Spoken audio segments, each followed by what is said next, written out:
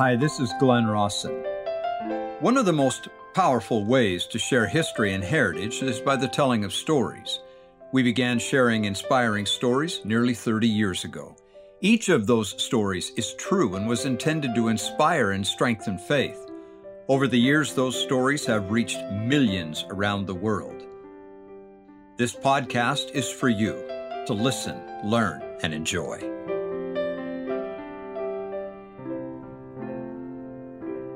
Llewellyn Mantle was born in South Wales in 1808.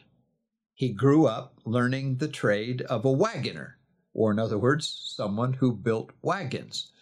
On the 2nd of June, 1835, Llewellyn married Catherine Watkins of Herefordshire.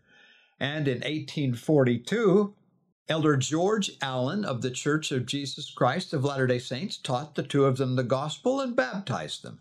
Shortly after that, the two of them sold all that they had and set out for Zion. Llewellyn and his bride arrived in Nauvoo in early 1844, where they became acquainted with the prophet Joseph Smith.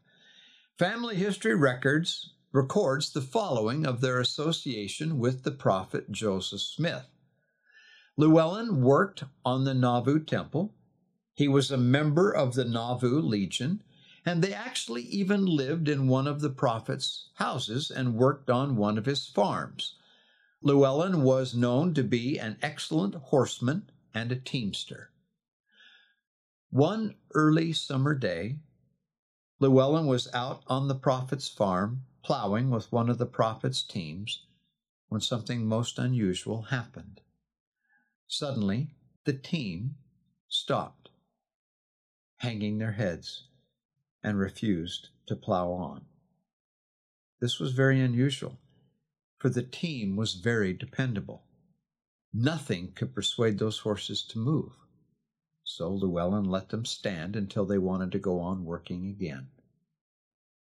This unusual event happened on the prophet's farm just after 5:00 p.m., June 27th, 1844. The very time of the prophet Joseph's martyrdom. Similarly, at that same time, William Carroll McClellan told of an experience that he and his father, James Carroll, shared. He said, quote, "When I was a boy and working in the fields with my father, we were hoeing corn in the late afternoon. It was quite warm. We were about to quit for the day when Father straightened up and looked around, and then looked at me. The solemn stillness of the surrounding area was almost frightening. The leaves on the corn suddenly drooped as if they'd been in a blast of extreme heat. The leaves on the trees wilted and hung as if in deepest sorrow. Father looked at me and said, 'Will, something has happened to the prophet.' As soon as the men from the surrounding country could be notified from Carthage, we were told that at that identical time of which I spoke, indeed, the prophet Joseph had been killed. That was proof enough to me," Will wrote. "If the leaves of the trees and on the corn could be near enough to the prophet to mourn the passing of his spirit, I could not ask for anything more faith-promoting or convincing." End quote. Now, today there are those who struggle to know if Joseph Smith was indeed a prophet, and that this work was of God, and that he was approved of God on the day he died. I share Will's story, Llewellyn's story, and my witness. Was Joseph Smith approved of God on the day he died? Absolutely. Now, this next story I share with you is brand new. Years ago, I had an interview with one of the patriarchs of church history, a man named Dean C. Jesse. And as Dennis and I interviewed him in preparation for an upcoming television show, he shared information which I have never forgotten. Well, it had such an impact on me that I wanted to go back and record some of it for you and share with you some of which he shared with us. This is a story that talks about the martyrdom of the prophet Joseph Smith and the aftermath. What happened? How were the saints affected by the prophet Joseph's martyrdom? You heard what I read earlier from Emily Dow Partridge Young Smith when she said that it was a devastating time.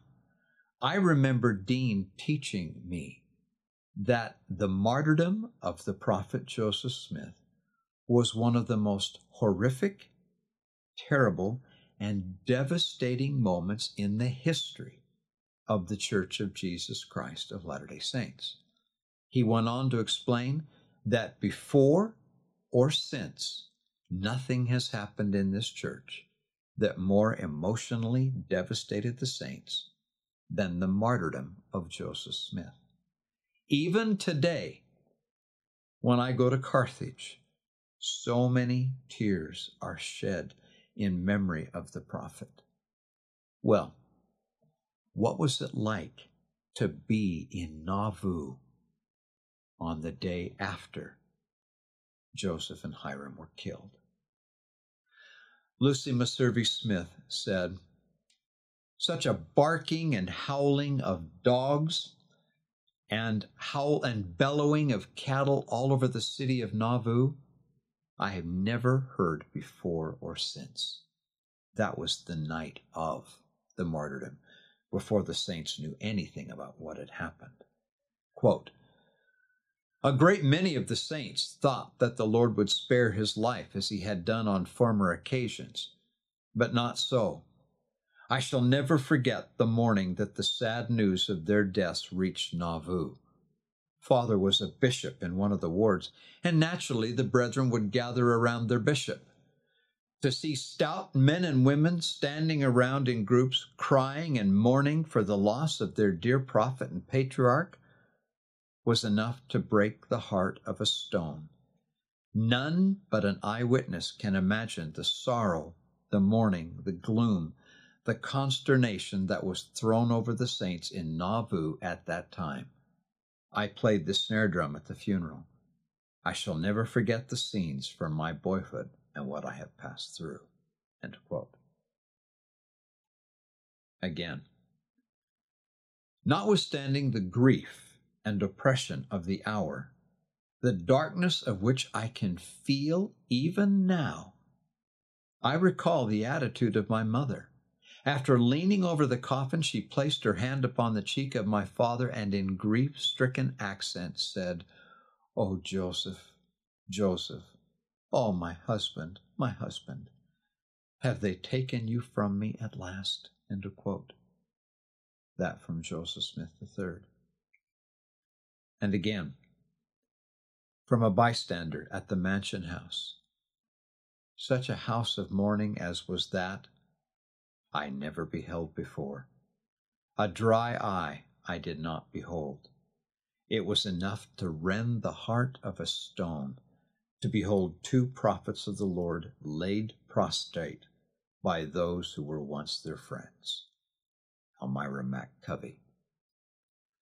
And again, early in the morning the news came into the yard that Joseph and Hiram were killed by the mob at 5 o'clock the day before in Carthage, and that their dead bodies would be brought into the city this afternoon, and all who wished to manifest their goodwill towards them could repair to Mulholland Street at 4 o'clock, where we should be placed in order to receive them and pay all the due respects to their last remains by following them in procession through the city to their homes. Many thousands of the people assembled there, and such a time of mourning I never beheld before nor since." End of quote. Lucy Walker Kimball Smith said, "We had just retired on the night of the 27th when there came a loud rap at the door below. 'News!' I cried, and fled downstairs to open the door. a messenger quietly said Joseph and Hiram had been murdered. I seemed paralyzed with terror, and had no power to move or speak. Agnes called out, "What is the news?"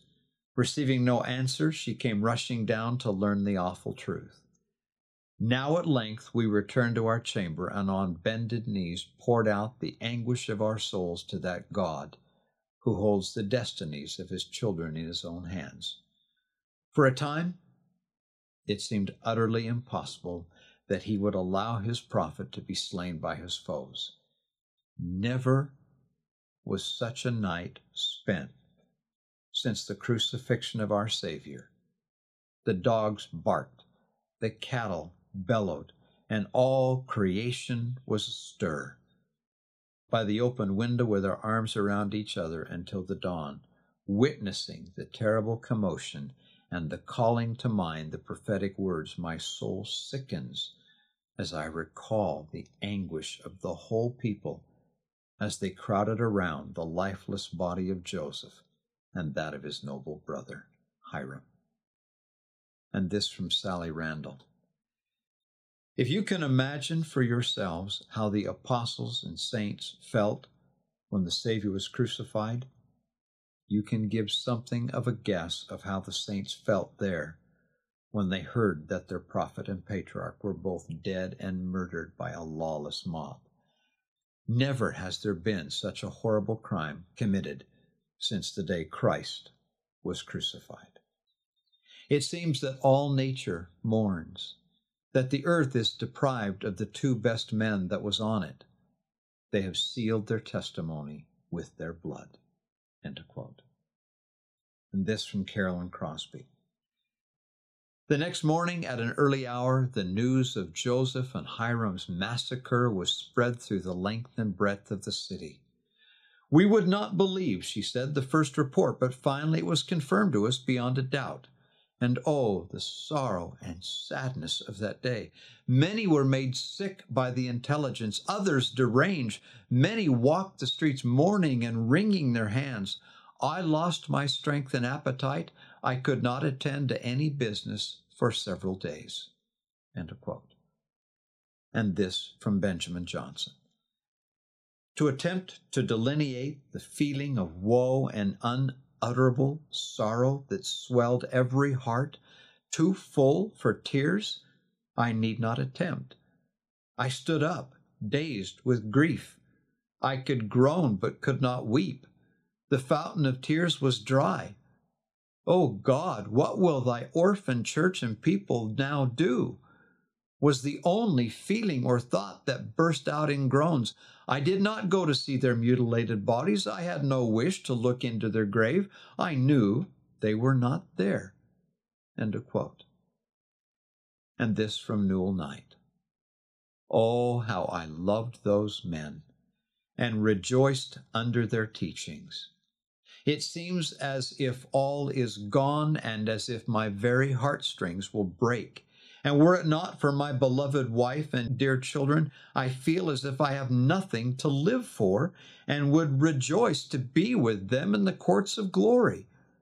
But I must live and labor and try to do good and help to build up the kingdom of our God here on the earth.